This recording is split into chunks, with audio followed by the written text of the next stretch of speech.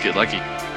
All right. I actually think that was heard. Let's get lucky. That sounds good. Oh. That's a great way to start the podcast.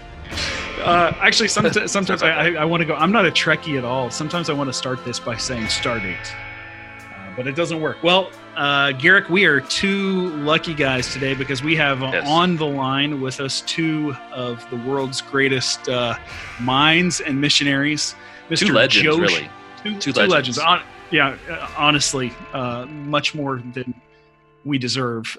Joe Schlie, who formerly of Paris, who was with Cru in Paris and Cru in France for almost 15 years, has joined us today from the Chicago area, has moved back to the U.S., where he now serves as the director of arts for Cru City. Cru City, yeah. That is right. Executive director for Cru Arts and Culture. Ooh, Executive director for Cru Arts and Culture. Great. And then the other person that we have on the line today is Mike Schatzman, who, legend has it, helped to start the ministry in Estonia. Yep. Went back to the U.S., did a bunch of things with WSN or Global Missions with Cru, and then moved with his family back to overseas to Lisbon, Portugal, where he sends me pictures of the blue sky every day and the weather report and taunts me with it. Yeah. Yep. Mike,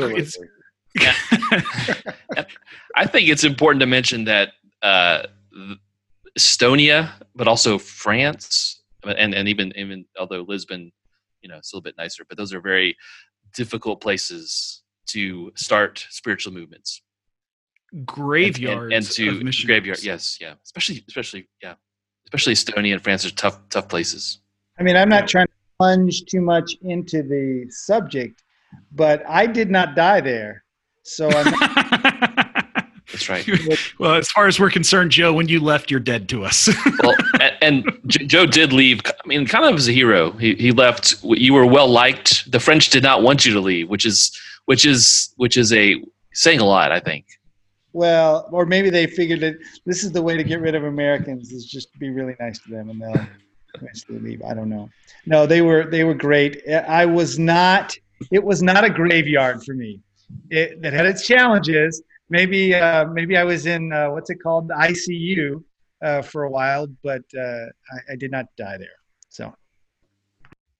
Yeah, I want to get into this a little bit because you and your family thrived in Paris from at least from the outside looking in. You guys embraced Parisian life. How many pictures are there of you with a baguette under your arm and a croissant in your mouth? I'm sure. But, wow, I really hope that none of our French friends listen to this because I pretty much just insulted them all. And Mike Schatzman, I mean, you and your wife, well, actually, you and Garrick got to know each other in Estonia years ago. Yeah, 1996, Isn't that right, 97. Mike? It is indeed. In fact, Garrick, I think to this day, is the only missionary to spend an entire year, including a winter, in Estonia without a heavy coat. It's a feat. Never owned a heavy coat. It was an oversight.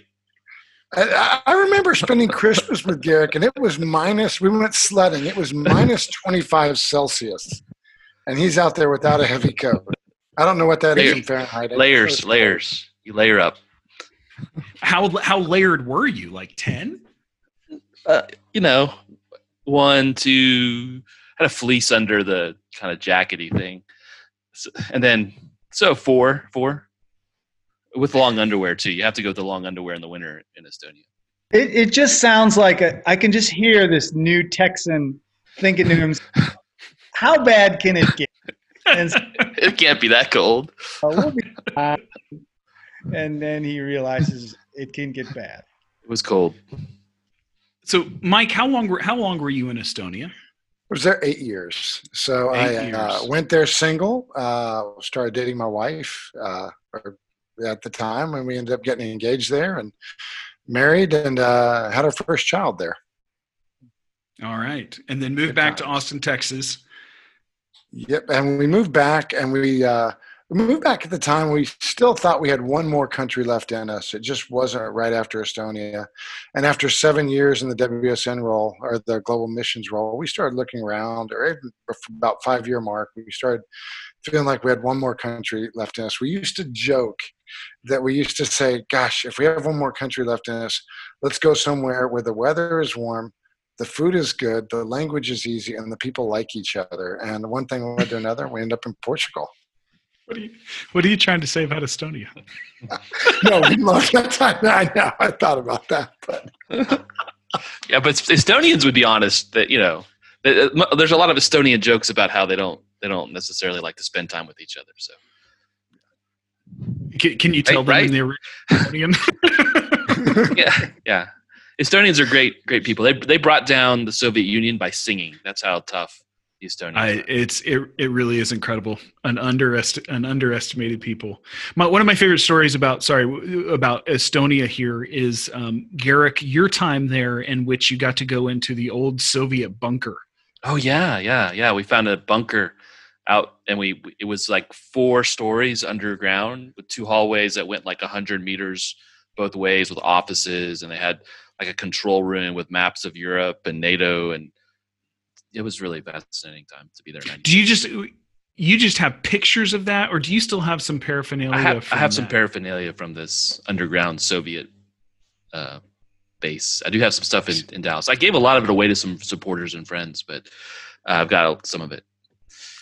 See, these are. I feel like these moments when you get to tell these stories of the early days of like when we were on the mission field or whatever, and now when you have the internet and everything else, I feel like the grandpa who tells his grandkids, like, I used to walk uphill in the snow both ways to school, like 37 miles to school. And, it's like all the fun stories, like that. Anyway, I was just about to go into a story of my time in Central Asia, which entails, let's say, never mind.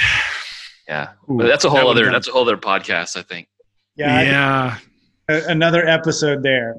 Yeah, I really shouldn't go into it. Okay, so, but that is a question though that I've been wondering lately. One of the things that I love about when we get together, I feel like I'm always challenged in my faith. I'm always challenged in my thinking, mostly because my thinking's so terrible and I offer it so quickly. You guys are quick to bat it down, like gently you do it, and so which I appreciate. But one of the things that I've been wondering about, and Joe, I'll ask you this first because you have recently moved back to the U.S. and you're probably in a time of reflection on your time in France.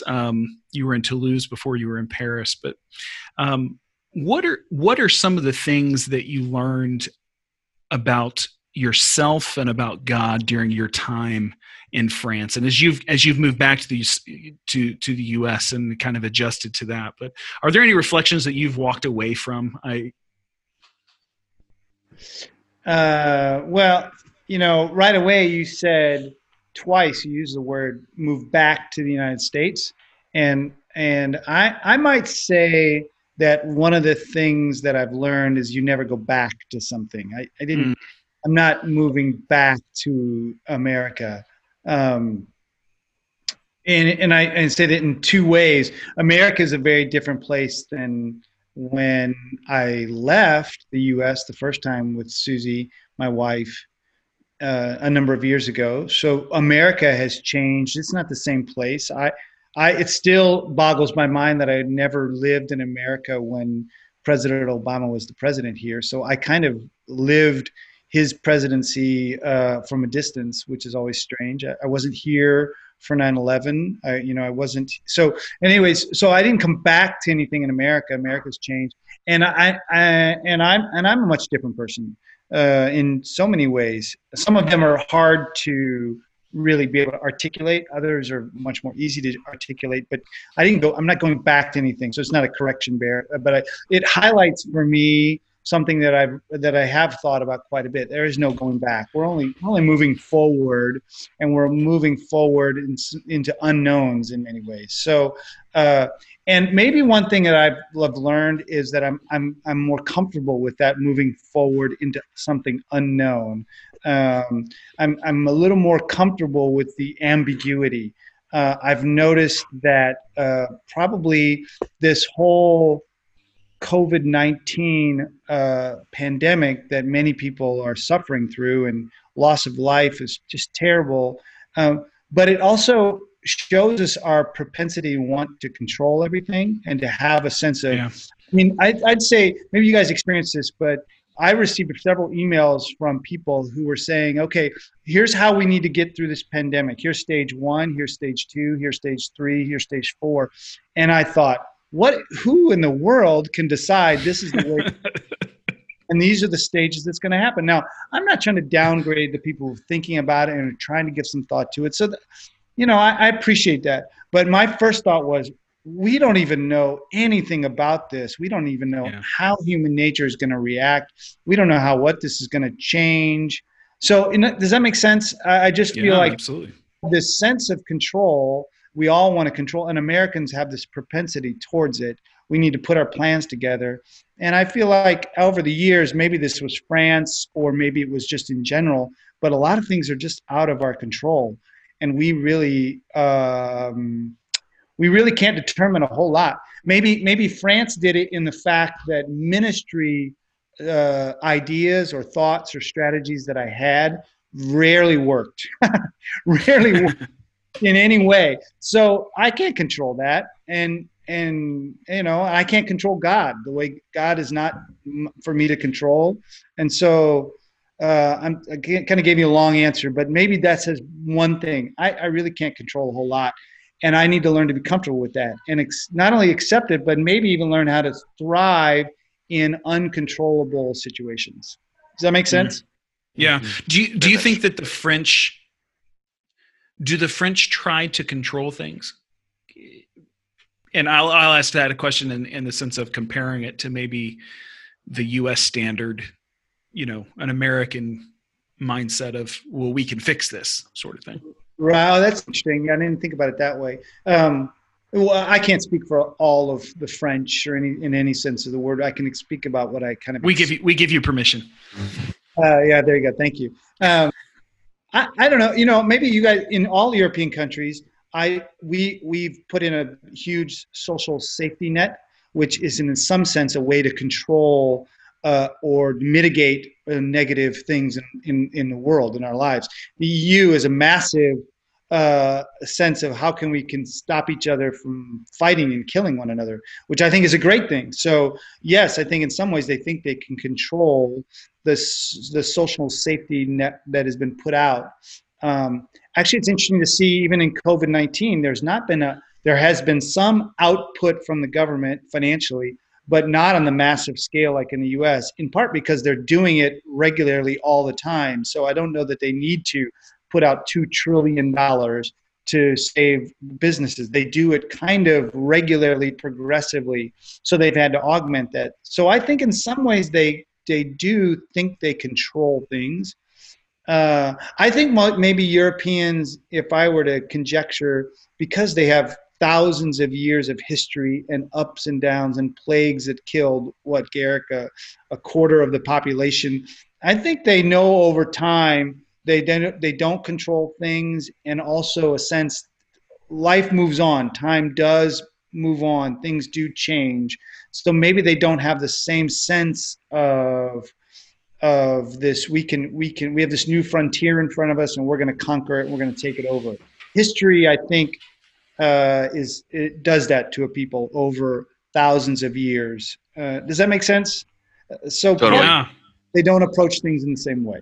Mm-hmm. That'd be my thoughts. Victoria and I have been watching a little bit of the English game on Netflix, the story of the development of football in England, and how it developed from a elite nobleman's game to an everyman's game.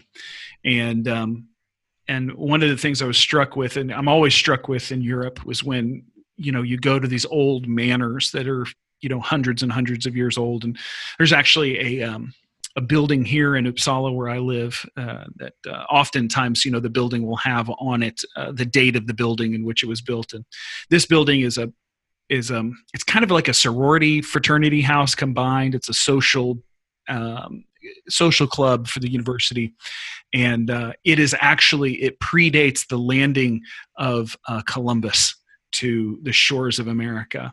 And every time I walk in that building to go and talk to students there, I'm reminded of just how Europe and many other countries, really only the US and Australia, maybe New Zealand you could throw in there, but a lot of places have been involved with the endeavor of building culture for 700 years, and we've been focusing on building economy for 200 years as Americans, and that shapes your culture. That shapes I think recently we were in the London Museum.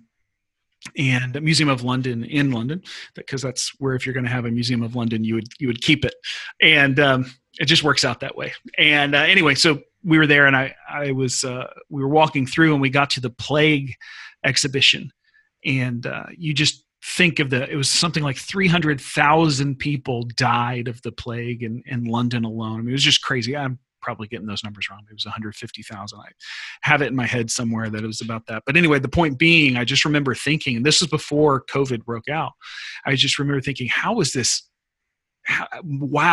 that affect your life? How did you go through life thinking, if I step foot outside this door, I could drop dead? And with the case of the plague, you drop dead in minutes. How does that affect how they rebuilt after the London fires, of all these different things? I mean, it's just crazy to think. So the experiences of culture shape its culture, right? What it goes through. Mike, as you look at, I think the way that you've seen the shaping of culture, you've lived in two very different places, Estonia and Portugal. That's why when I love it when people are like, well, Europe is this way. I'm like, I wonder how Mike feels about that, because I'm pretty sure that Estonia and Portugal don't see eye to eye on those things. But what are some of the things that I don't know if you have insights as to pick up as to how the story of a place affects the culture of that place? Yeah, it's interesting, Barrett, because I've lived in two very different places on either end, opposite ends. One in the far northeastern part of Europe, the other in the far southwestern part of Europe. And but both places have a couple things in common. One, I think, is suffering. In Estonia, in 800 years of the country, when I moved there were only 40 years of freedom. The rest was occupied by Russians, of course, Germans, Danes, Swedes. Shout out to you there, yeah, Swedes. And yeah, and so there's a lot of suffering. And so I'm in this church. My wife and I are in this little church, 172 people, one of the largest churches in the city we were in. And literally every person in the church had a family member either imprisoned or killed, murdered by the communists for being things like university professors, landowners, things like that. And so, the perspective on suffering, when you're in a church where everybody has experienced extreme suffering, it has a different perspective. And then here in Portugal, literally until 1974, Portugal was like a third world country in Europe, 60% illiteracy. My generation, I'm 53, we're referred to as the reading generation because of that, because at 10 years old, you only had education up to 10 years old. And then you went out, the oldest child typically would go out and go support the family and go to work.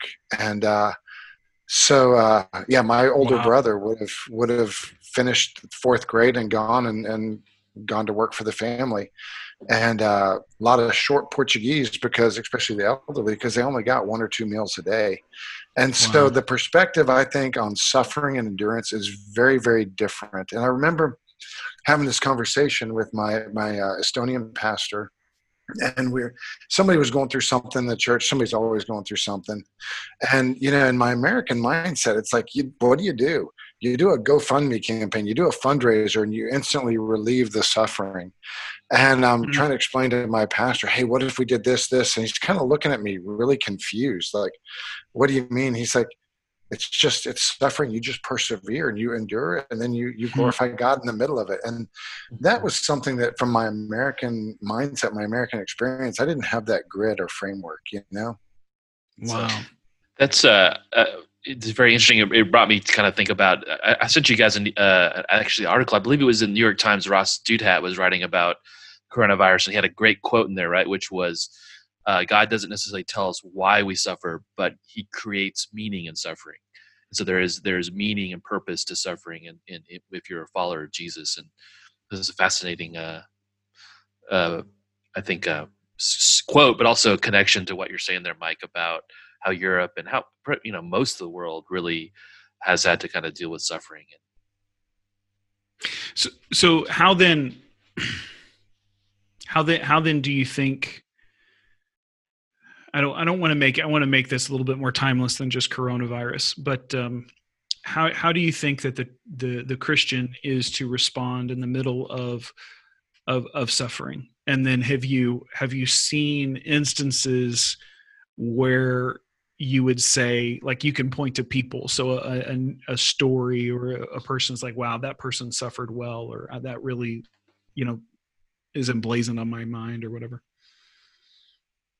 Yeah, we used to take these 3 old widows to church, and all 3 of them had suffered immensely. One had been deported to Siberia twice. Just incredible stories. One lady, her name was Salmi, and we used to take her to church every Sunday, and failing health.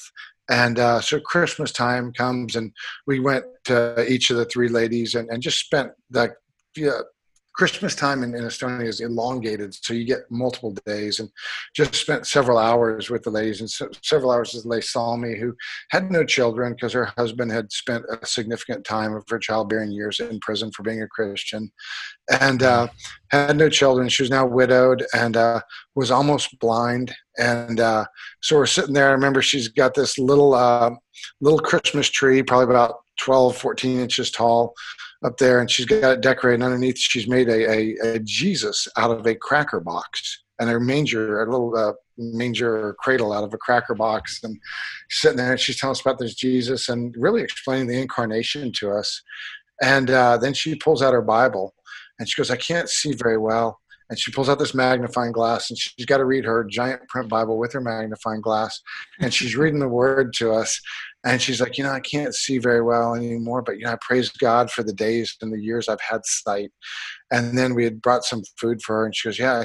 And she said, mostly I eat this very plain thing because my stomach can't take these kind of foods, but I praise God for the fact that I've got food to eat. And I think what I saw there, what hit was, my wife and I came away and just going, oh my gosh, in the middle of suffering, in the middle of a life of suffering, she's got hope. And she was talking about hope and how she can't wait to get to heaven. She's got hope and she has joy. And I think we're supposed to persevere as believers with an eye towards heaven. We have a sure hope in heaven. And to have joy. And I've been meditating. I don't know if I can keep rambling here, but I've been meditating this week in these last couple of weeks on Psalm 46:10. It says, be still and know that I am God. That's the part we all know. And that's the part that gets cross-stitched into little things that get hung on walls. Be still and I know that I'm God. And it makes us feel good. Put in your bathroom. Really, exactly. But the second part of that verse says, I will be exalted among the nations. And I realize that I get stillness in the middle of suffering, in the middle of turmoil. I get stillness when I align my heart with God's heart. And when I look at the perspective of my God is going to be exalted among the nations, and his name is going to be made known great. And if my heart is lined up with that, I can get stillness and quietness in the middle of the suffering. Gosh, it's so true. The orientation of my heart has been a theme of mine for the last probably 6 to 8 months. But I spend a good deal of time during the day kind of reflecting, where is my heart oriented right now? And I spend my morning routine these days is really just trying to orient myself towards the Lord, because I find that if I check my phone too early, or if I do these things, I get so distracted. And right now, as far as suffering goes, or as far as the virus goes or whatever else, I pick up my phone and I start gaming out, okay, when is this going to end? Or what is it going to look like? Or, this, that, and the other thing. and I get so consumed by that. And what's interesting is over the day, I begin to produce anxiety.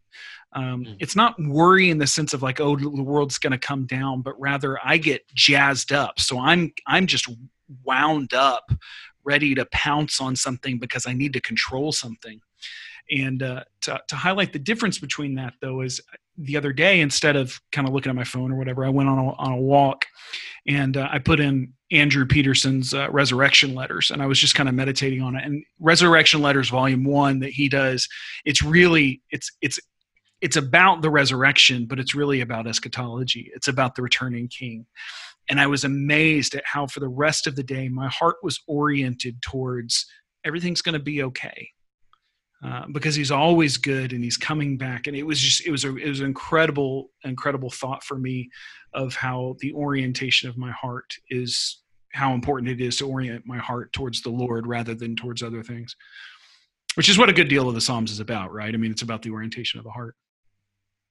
Barrett, you talked about suffering and comparing France a little bit to especially Estonia. France would not say it has been occupied that much, has a small little sliver of occupation, but for the most part, France has been on the opposite side. It has been the occupier and has colonized quite a bit of the world, and has been in a position of opulence and power for a long time, and still reaps the benefits of that in many ways. But I learned something from another part of Europe that's not on the continent, in the Caribbean.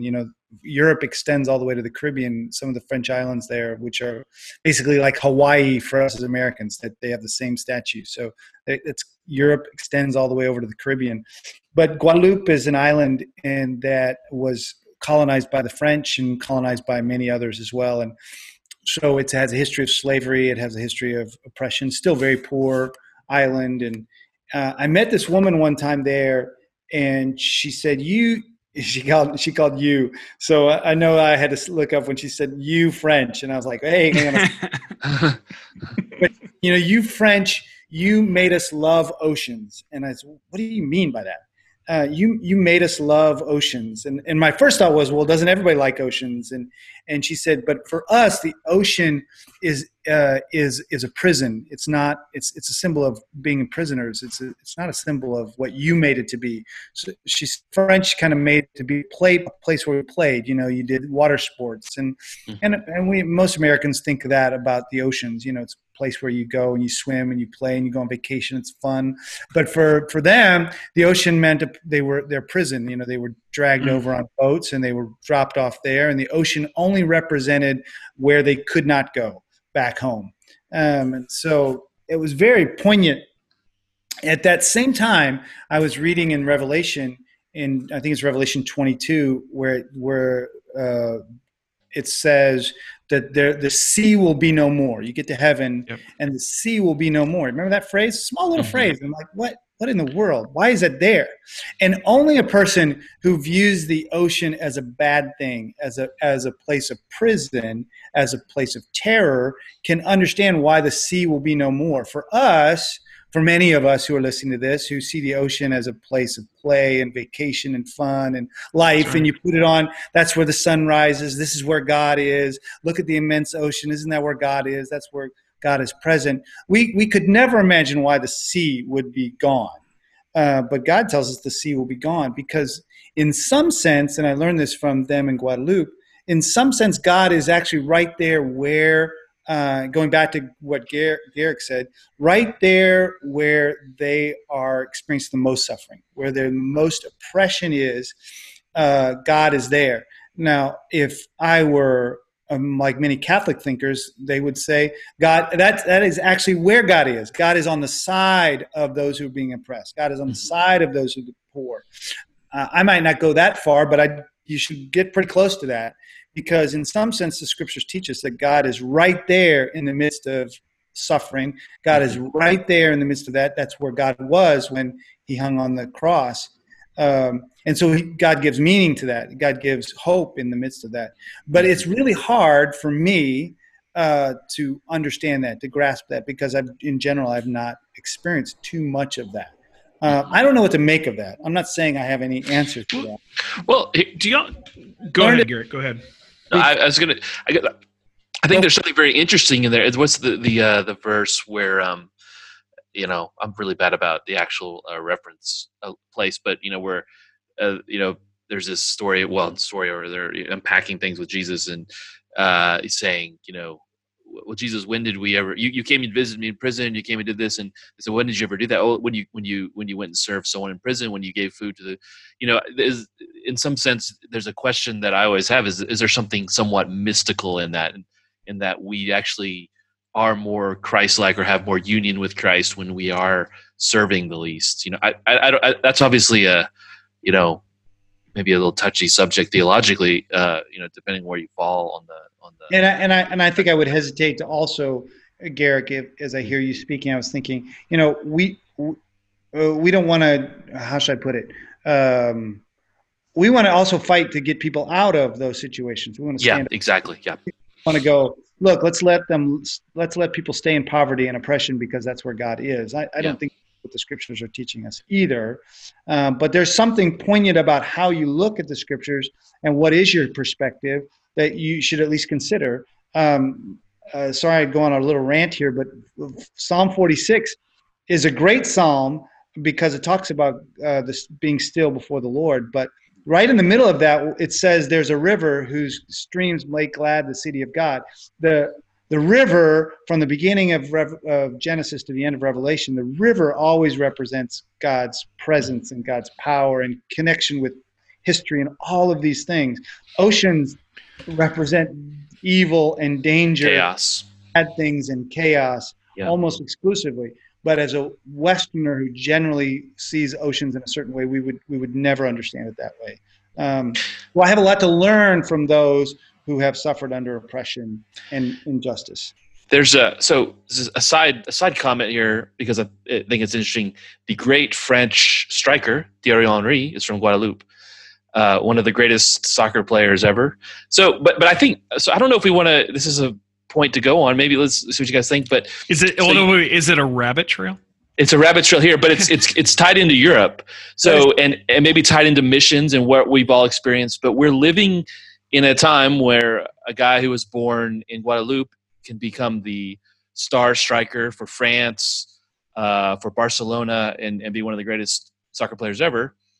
We also experience that, I think, in all of our countries now doing where we work, is that there's a large second, third, first generation of people who've come over, who come from that experience, Joe, of suffering, of pain, and now are in Europe and are, in many cases, they are the church now. They are the leaders of the church. Even our own movement in Agape, we have many of those people. That sounds weird. I didn't mean to say those people, but that the immigrant experience has now come to Europe. And we'll put a disclaimer at the end of this podcast. Sorry, I keep saying things that sound bad, but what I'm saying is, I in Spain, many of our staff, and I work on a team that has people who are Spanish, but their background is Ecuadorian or other places in the world, or they are. Because we're in a global world now, they are missionaries sent from Argentina or Brazil to work in Spain. So I think that'd be interesting. Maybe we should see what Mike thinks there first, and then. Yeah, undoubtedly. Our movement, our movements. I work with 6 different nationalities, just in our staff, but our movements, particularly because of Portugal's history of colonialism, which ended only in 74, 75. We have a lot of Angolan. The Portuguese, was it they didn't have, what was it? They didn't have explorers, they had discoverers. Is that what? No, not conquistadors. Conquistadors. Spain had conquistadors. Spain, yes. You conquered. I we discovered. Yes, we discovered. I had a Portuguese, it's probably a first year in Portugal, we're out at a park hanging out in Lisbon and start talking to this old man. He starts talking about the great Portuguese discoverers. He said, those Spanish, they conquered places, but we discovered them. He said, you got to understand our discoveries were friendly. We gave these people languages. We gave them names. We gave them our religion and our culture. And I'm thinking, I'm pretty sure they had names, and I'm pretty sure they had a way to talk to each other before they were discovered. But that's an aside. But we have Mozambican, Angolan, Guinea-Bissau, Brazilian, huge Brazilian population. I would say the immigrant population, at least in Portugal and probably most of Europe, you guys could say, has been one of the hugest blessings to the body of Christ in Europe that I can see. It's amazing. Amazing. Yeah, I would agree with that in Sweden. I mean, our church for Sweden is a very large church. It's all we're almost 500 people. Oh. We're not even the largest church in our city, which is really strange for Sweden. The rest of Sweden is not like this. But I would say I counted actually one Sunday. Of course, we didn't have 500 people on that Sunday. It was probably 100 or so, and I counted I think 30 different nationalities in the room, and it was pretty cool. To see just all the different nationalities and everything, and a couple of people I found out later who I thought were Swedish, and I was talking to them later by chance or whatever, were actually I think she was Croatian, this one woman. So yeah, I had to add the number or whatever. So but yeah, it totally is how it is. I think we miss out. There is great potential to miss out on the blessing of immigration, not just of what it does to a country to, add new ideas and hard workers and everything else, but also because of globalization, those who would come into the church and revitalize our throngs.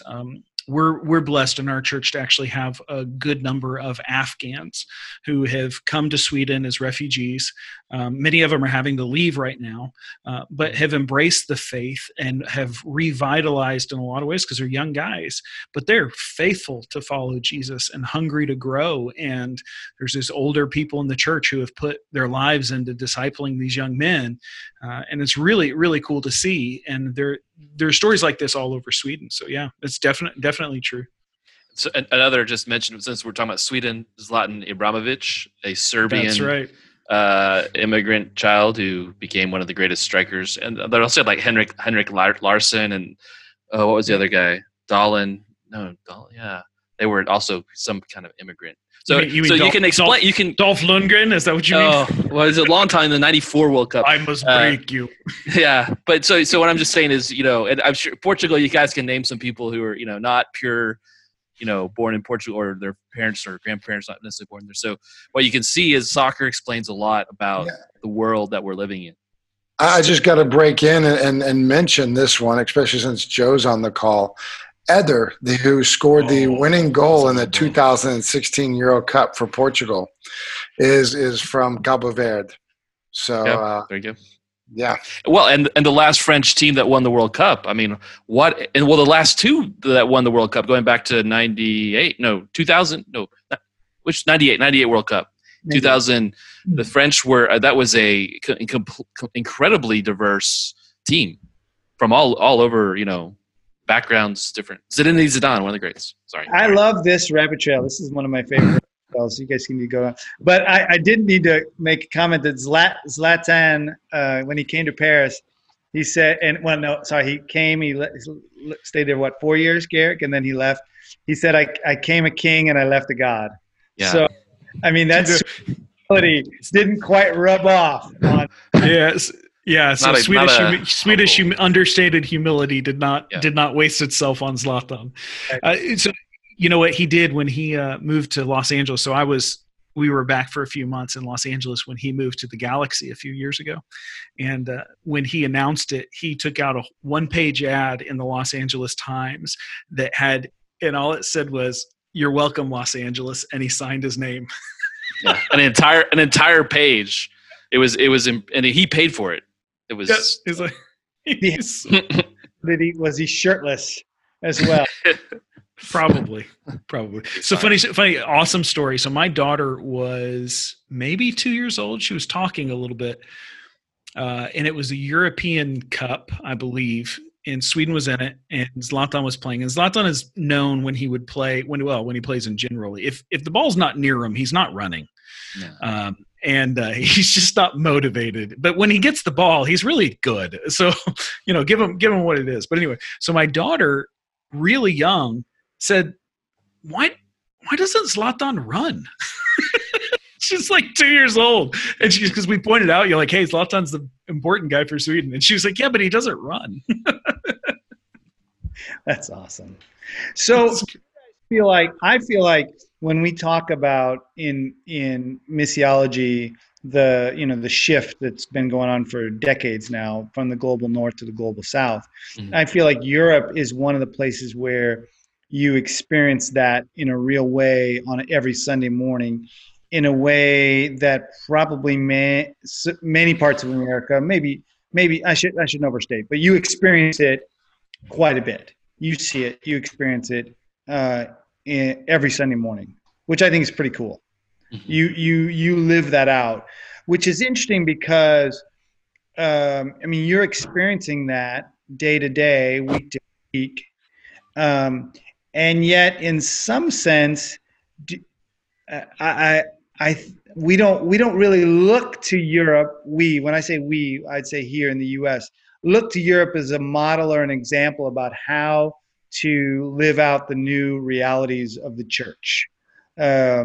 We still tend to see ourselves here as the best way to think about the church, and Europe is kind of behind the times. And I might go, maybe we should think about it the opposite way, that you are kind of ahead of the times. You're trying to work through, of course, probably in very imperfect ways and trying to wrestle through with all the implications, but you've been wrestling with it for years, decades.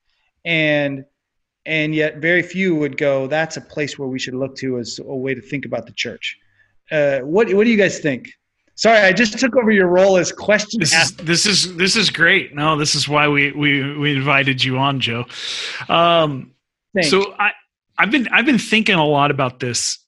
I don't want to say this particular question, but it relates to it. So part of the reality that we see, I think Europe is Christianity seems to always do best at the margins. Christ shines when Christians are having to live out their faith because they've been a marginalized people. It doesn't mean that we should seek to be marginalized. I think that would be stupid. Wherever we can be as many as possible, that's a good thing. But you begin to lose, you get comfortable, and you lose effectiveness maybe. But so I think that Europe is a good example right now. So of where you have a situation where you had Christendom, and Christendom is gone. The society no longer really accepts, and in some ways, Stefan Paas makes this point.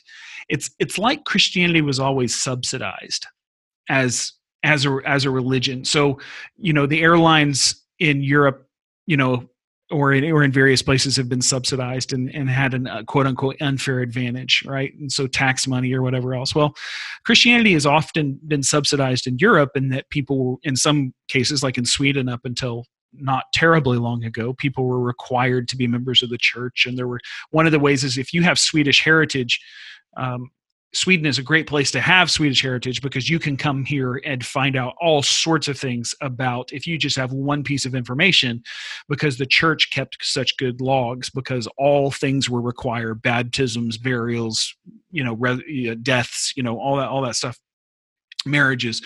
And so it was subsidized in some sense, but that subsidy has been taken away, and society never doesn't accept that anymore. And part of being a Christian in Europe today is realizing, how do I live out my faith when I'm now on the margins?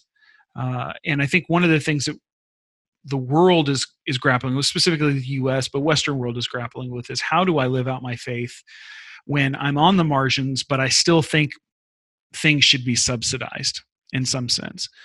And I think that's the tension. But in Europe, in a lot of ways, I certainly think that we're seeing a lot of people get really good. And I think the immigrant population that comes in, because they live on the margins in some sense, because there are pilgrims, right? They have come to a place, they speak the language, but they're not, the first generations, they're not fully accepted into society in completely. They are. I mean, I don't think that there's terrible racism that exists in Europe in an oppressive sense, but they're learning how to kind of weave in and out of those spaces in order to adjust and to live and to make impact. But they're not afraid of their faith either, and I think that that's something that that's effective. So I think that it's a good model of how to navigate these things. I'm not saying that we've learned how to do it. I think in Sweden sometimes we have a sense of, I think people are still reaching for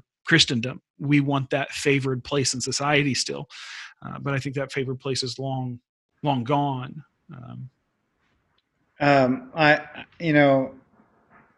I plunge into this with a little bit of fear and trepidation, Barrett, but here in the U.S. and in the last campaign, it was promised to give power back to the church. There was a quote from a certain politician who shall go unnamed, who said, "I want to give power back to the church," and I really recoiled from that. It really shook me up, because I thought that's the last thing we want or need. At least that's the way I thought.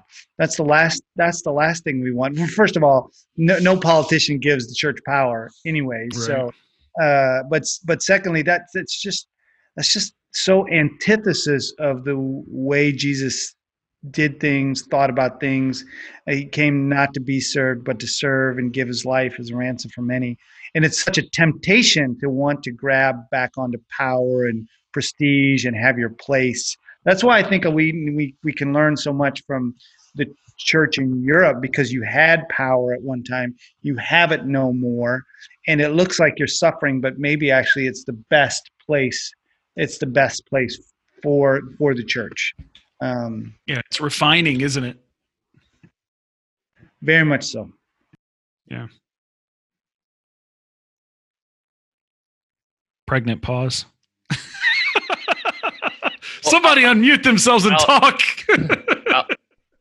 I'll ask Mike a question. So you talk about the suffering of Estonia. Maybe this isn't terribly apropos, in the suffering of Portugal, but now you have this community, and maybe Spain. We didn't have our colonial era ended a lot longer ago. So that's still kind of part of the conversation, but it's not as strong. But you talk about Angola, Mozambique, who were, what are those students or those people in the church? What have you else seen them bring into the experience of the European church? And does it have anything to do with something similar to the Estonian church who suffered under communism? Yeah, they bring a lot in. My pastor's actually Angolan, been in Portugal for a long time. It's there's definitely an attitude of perseverance.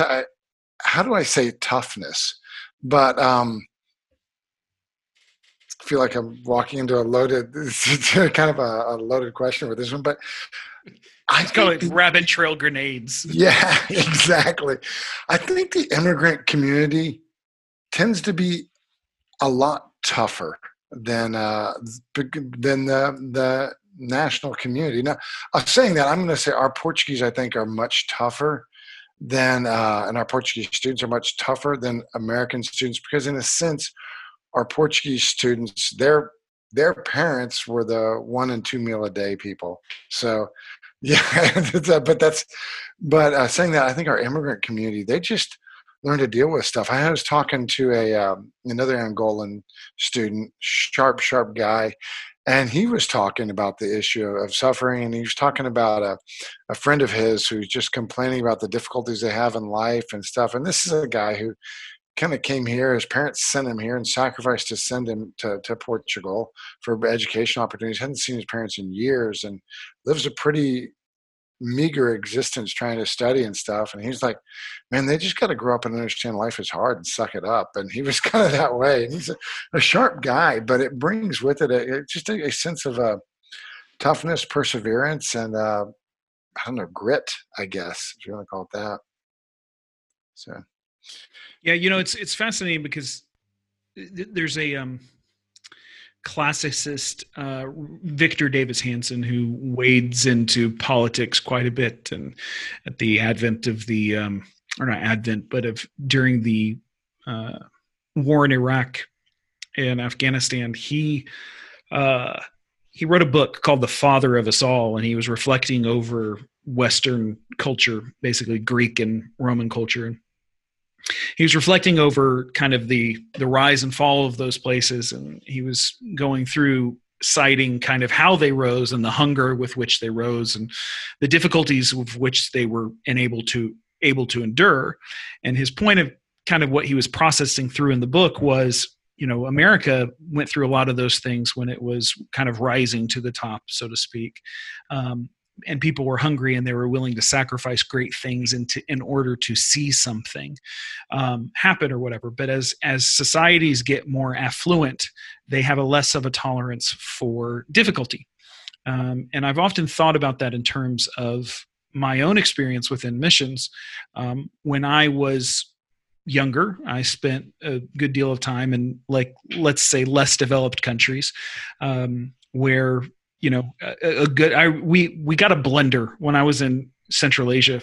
Someone came on a visit, and it was hot outside. It was like 115 degrees or something like that. I mean, it was melting the pavement, and we had no AC. We lived in a big concrete Soviet style block building that was basically an oven, and so we were just dying. And this person, we were like, oh man, I could just die for a milkshake or a smoothie.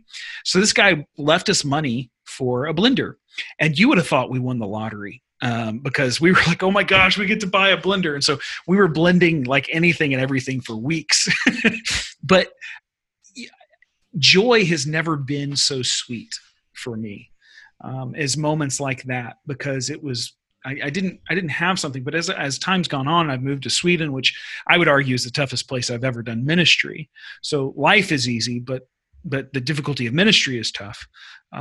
But my tolerance level, as I've gotten older and as I've gotten established, and I have a house or apartment, and all these things, my tolerance level with the difficulties that I'm willing to put up with are quite low. What I bring to the Lord in complaint is shameful. In all honesty, it's just outright shameful.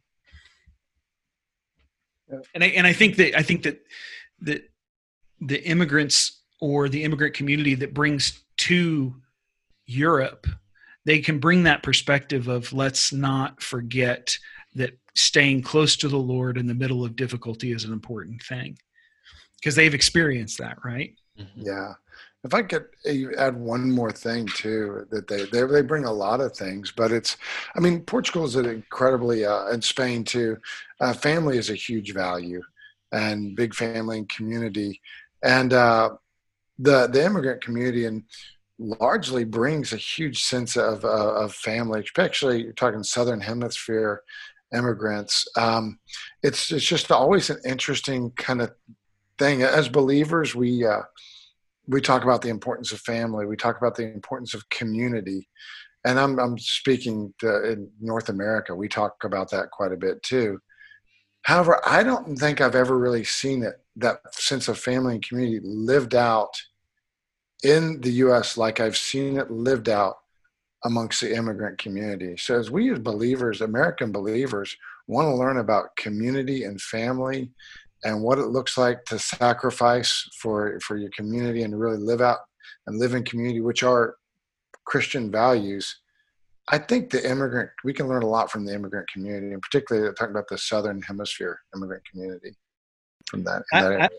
I have along with that, Mike or anybody else, you'll hear the complaints about immigration in some circles as being that these are people that are changing or ruining our culture, or this is kind of going to affect our culture in a negative way. Have you seen that to be true in Europe? Or what, Mike, you were talking about a little bit how it enhances culture, but what would you guys say to that potential argument that I know I've heard in certain places? That it would change culture, or that there's a complaint. It would be a negative to our culture, our American culture, our French culture, Spanish culture? Yeah, I think honestly, it's a tougher question. I would because you're dealing with two kind of genesis of culture, right? In one hand, that America the West, the New World, has been and always is an amalgam of cultures. From the very, I mean, you can't really go back in American history and not be constantly seeing even Brazilian, Argentinian, whatever, this kind of constant influx of, because these are countries that really are held together by an idea. So I feel very much that personally, America is a place that should welcome everybody, really, and come and add to this great culture. And when we put those things together, great things happen. I think, at least you get great food out of it, but also you get a lot of other great stuff. Europe, it's a trickier thing. So I'm still trying to figure that out, because you have a very entrenched culture, that's been here now. To some of that degree, it's still perception, because if you really look at, cultures are constantly in flux. People are constantly, how many cultures that we had 100 or 200 years ago don't even exist today. Does that mean that was, is that a bad thing necessarily? I don't know. It's just something that happens. But at the same time, that we've always been in a globalized world. I mean, where Mike, you probably know this. Where does tempura come from, right? People would say tempura comes from Japan. No, it comes from Portugal. It's a Portuguese item. What? Yeah. Where? Okay, here's what I learned last night. Where does praise to the Portuguese? Yeah, where does tacos al pastor, which we all eat in Texas, where does it come from? Lebanon, exactly. It is shawarma. Made into it's Mexican shawarma. Basically, it's Lebanese who came over to Mexico and just took their shawarma and had to adapt it to the culture, and it became tacos al pastor. But so we're living in a world that's constantly mixing and matching and changing. So I didn't really answer your question, Joe. I kind of talked around it. He's avoiding it. I'm avoiding it a little bit because there's some I think it's go ahead. You answer, Joe. You were in France. Talking about food really is Garrick's favorite subject. Yes. Anything. Food or some kind of music, or a Wes Anderson film. Yeah. Or football. Or soccer. And Wes Anderson lives in Paris, Joe, so I mean, who hasn't? Yeah. He lives in Paris, Texas, or Paris, France? He's from Texas. The genesis of my question is in part now. I had a friend a French friend who complained a ton about the instigation of Black Friday in France, and I'm sure this has been on the day after Thanksgiving in America. Black Friday, Americans have lived with that forever, but that's just started to become trendy in France now. And he complained about it, first of all, because they don't even celebrate Thanksgiving, so why is there a Friday after Thanksgiving as a reference point? Secondly, why are we adapting this cultural thing from the U.S., which is buy more, keep buying more? Why are we doing that? He was saying, so that's a cultural thing that's been imposed into France, but it comes from the U.S., not from immigrants. He was saying that like in many of our cultures, I think in Europe, Sunday is basically everything's closed down. But slowly but surely, that is becoming less and less a reality. More and more stores are being opened up. Now, originally, that was a Christian idea that came from the church, I think. You don't shop on Sundays. It's a family day, but Chick-fil-A. Slowly, consumerism is taking over, and you can't even have Sundays. You got to shop. Well, that's an imposition probably from certain capitalistic, consumeristic ideas that say, it should be free all the time.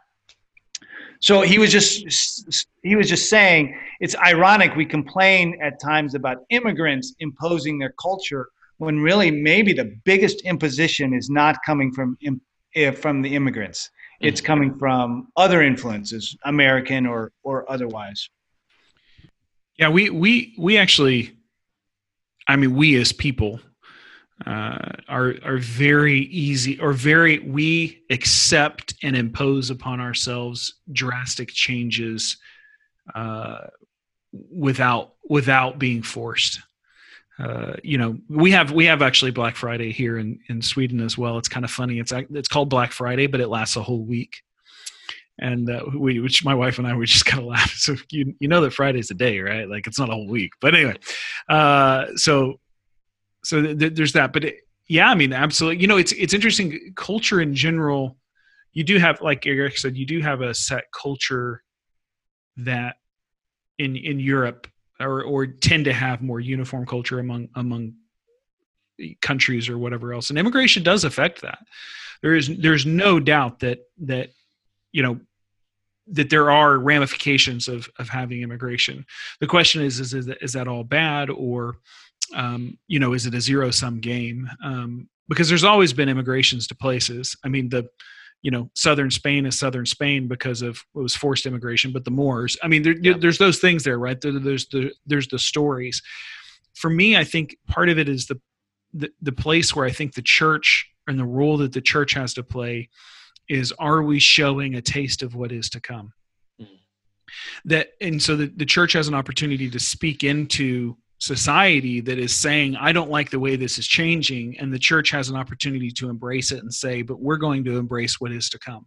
We're going to be a different place where people of different colors and different races and different understanding worship the same God.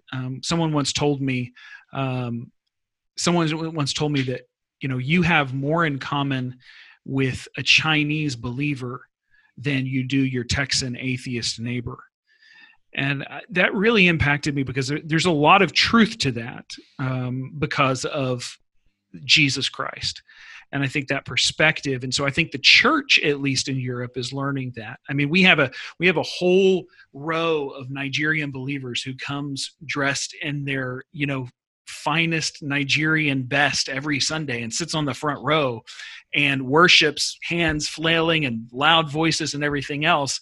And then you've got the rest of the Swedes who aren't, who are barely clapping. I mean, and this is the church that I worship in, and they embrace each other every Sunday, and they're glad to have. And the church, as leadership, we're talking about how can we have more of them involved in leadership, because we need their diverse thinking and their different way of looking at things in our church. And so I think that for me, it's not necessarily a question of how does it affect culture, but rather how is the church be showing what is to come. Yeah, I agree with Barrett. I think that's where to take that, because it is hard, because it's you. I can understand people in Europe who would be scared that their way of life that they've done for hundreds and hundreds of years, America, I don't think it's an argument that's valid, but in Europe, to say maybe we're going to lose that, or maybe that's changing. I don't think you can do much about that in the reality of where we are in the world, and those are things that happen, and people have probably been complaining about that since, Moses married a Moabite, right? I'm sure his father-in-law was probably frustrated about that at first. But I think where we go to as Christians is that we have to be the ones leading that universal unity of all people in Christ. Garrick and Barrett, there was a Frenchman who was a good friend of Dietrich Bonhoeffer. I think they met in New York City. His name is Jean Lasserre, and Jean Lasserre was a pacifist. So I'm not trying to argue or for or against pacifism, but his main reason for being a pacifist, this Frenchman, was because he said, how can I justify bombing another country where I'm potentially killing my brothers and sisters in Christ? I can never do that. They're more of my brothers and sisters than my own Frenchmen in some sense. Do you know what I'm saying? And that struck Bonhoeffer is in a powerful way. That's another reason why Bonhoeffer moved away from a nationalistic viewing of the church and all of that. And I think that's a really powerful thing you guys have brought up, that we're closer in some sense to these brothers and sisters from Afghanistan or Angola or wherever than I might be with my neighbor here. Now, I want to treat my neighbor, just as Jesus said, with love and respect. Of course, that's not what I'm saying. But I'm saying that we sometimes lose perspective about who really is our brother and sister. And the French, and in France, um, we were hugely blessed. We have been hugely blessed by immigration, and you might hear sometimes the Muslim invasion of France. I said that's crock. Just as many Christians are coming from African countries, and they are revitalizing the church and evangelizing the country, and it's an amazing thing to see. So I just love some of the things you guys are bringing up there about how we might be closer to our brothers and sisters in China than we are with people in our own neighborhood. I think too, we need the other cultures to more fully understand God. I firmly believe that every culture has redemptive elements in it, and different. And I think I read the scriptures differently with a different set of glasses because of my interaction with other cultures. When I just have my monocultural glasses on, everything I read and interpret is very, very slanted to my North American viewpoint. So, we need the other cultures to get a better, a more, if you want to call it, three-dimensional view of God. So that's one of the things that, Mike, it's such a great point. That's one of the things that has made me so thankful to be fortunate enough to have the experiences that I've had, but also to have brothers and sisters in Christ in every place that I've been to. Because I will say it has made me read the word so differently. My time in Central Asia, which is a culture that's more close to, the culture of the Bible than what I grew up with. But then in each place, Swedes have taught me, I think, how to pray. I'm a doer. I want to get out there, and I'm American. Why are we going to pray about it? God will take care of it. Let's just go and get it done. God, that's a little bit of my personality. Obviously, there's people who pray in America, but so there are just different things from each culture. And I'll be honest, that is one of the reasons why I love doing ministry in Europe, why I love being a part of the Agape Europe family, because when we get together as leadership, everyone's got these different perspectives, and you kind of talk with people and you're kind of like, yeah, that's a really good point. I feel like I glean something new every time I either visit a place or talk with one of our brothers and sisters in those places. And as well as with you guys, I think anytime you move to a different place, and whether it means moving to a different part of town or whatever else, if you can put on those lenses of observation, we try to teach our kids this, of trying to observe things in every new place we go. What do you see people doing? How is it different from what we do? And how are they changing things? We don't do it a ton. My wife listens to this. I make myself sound better than I really am. But we've done it a couple of times, I swear. But anyway.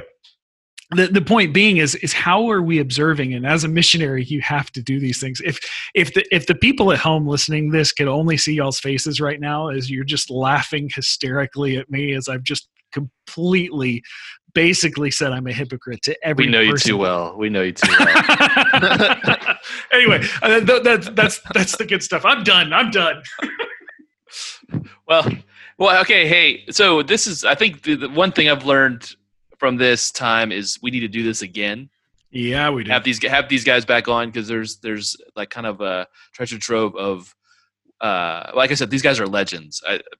For me, they're legends. Yep, me too. So have them back. But okay, to finish up, I think we should all share one food item from the country you've served in that you think that is the best. That is your favorite thing. I'll start with Spain. Jamon. Oh, you can't. Sorry. You guys who have lived in Southern Europe, you have an advantage. I don't have to just pick Europe though, huh? Wow. I think we kind of started off on the European. All right. Idea we'll here. All right, I'll let one of the other guys go. All right, I'll go. Man, I was just going to say the pastries, Big Annie, are just so good. So you can start the morning off on a pain au chocolat or a croissant or something like that, just super, super buttery and so delicious. You can try that in Italy, but it's just not the same. And I love my brothers and sisters in Spain. I would never bomb you, but our pastries are a little bit better. A little bit better. A lot. Spain's not exactly known for its pastries. Portugal's it's like saying the too. barbecue in Oklahoma is only slightly worse than Texas. It's like, no, not even close, man. All right, so I'll stick with the pastries. Yep, there you go. Yeah, I'm going to piggyback on the pastries. We have this one type of pastry. I don't even know how to translate. It's called pastel de nata. Oh, and so it's good. like a little custard tart. And this one particular place, you can get them all over, but one particular place, the original place, just amazing. You wash that down with an espresso. Oh, it's so good. And then you just made by monks. Made by nuns, actually. Yes, nuns originally. Yeah. Yes. So if you're listening, that thing right there is a revelation. Yeah. The pastel de nata. If you're listening to this, as soon as this thing's over, get on a plane, go to Lisbon, go to Belém, and get and don't wait in line. Just go back. Mike knows just talk to Mike. He'll let you know. But you can get them a lot quicker, and it's worth the money to fly over. It's impressive stuff. Not wait in line. Go to the back, as Mike is. Yeah. To the keys to the kingdom. I think it was the keys to the kingdom he gave us. Yeah, there's not much waiting right now for anyone who gets on a plane, so hurry. Gosh, there's a lot of really great Swedish food. Believe it or not, I know it's not exactly known, but there is actually a lot of really great stuff. So one of the things though that I absolutely love the most is warm smoked salmon. So if you get it just off the smoker, so not a cold smoke salmon's great, but if you get a piece of warm smoked salmon just off the smoker, fresh as can be, and Swedes are really big on sauces. So every type of food is going to have a sauce. They had the current line of kings is a French line of kings. And he actually one of Napoleon Bonaparte's generals. So the Swedes hated their king. And so they got rid of him and they went and found one of Napoleon's generals. And he thought, well, okay, I'll go and be king in Sweden for a little while, and that'll open up something for me in France. It's the way he thought of it. So anyway, it never happened, and so he stayed in Sweden, and he hated the food in Sweden, and so he taught them sauces from French cooking. And no joke, no lie, a little bit of trivia, and the Nobel dinner that's held in the Stockholm City Hall, and all official royal dinners, there is always an egg cup that is placed. Eggs are never served, but it is always placed there. And that was because the king never wanted to have a meal unless he had an egg with it, because he figured these people are so bad at food, at least they can boil an egg. So that was his whole, he was a little snooty about Swedish food. But a piece of warm salmon with there's a dill, creme fraiche, and red onion with caviar sauce that goes along with a piece of warm salmon. And if you get that right off the smoker, honestly, there's just not much better in this world. So that's, my love language in life is food, and Garrick, you're speaking it. Well, hey guys, hungry. Yeah, it's late, but I may go raid my refrigerator, see if I can find something. Listen, you two, we will do this again. I thank you for your time. I thank you for your friendship more than anything. Amen. You guys have sharpened me. I enjoy any time that I get to be with you, and this is no exception. Until next we meet, may we chase the rabbit trails we find.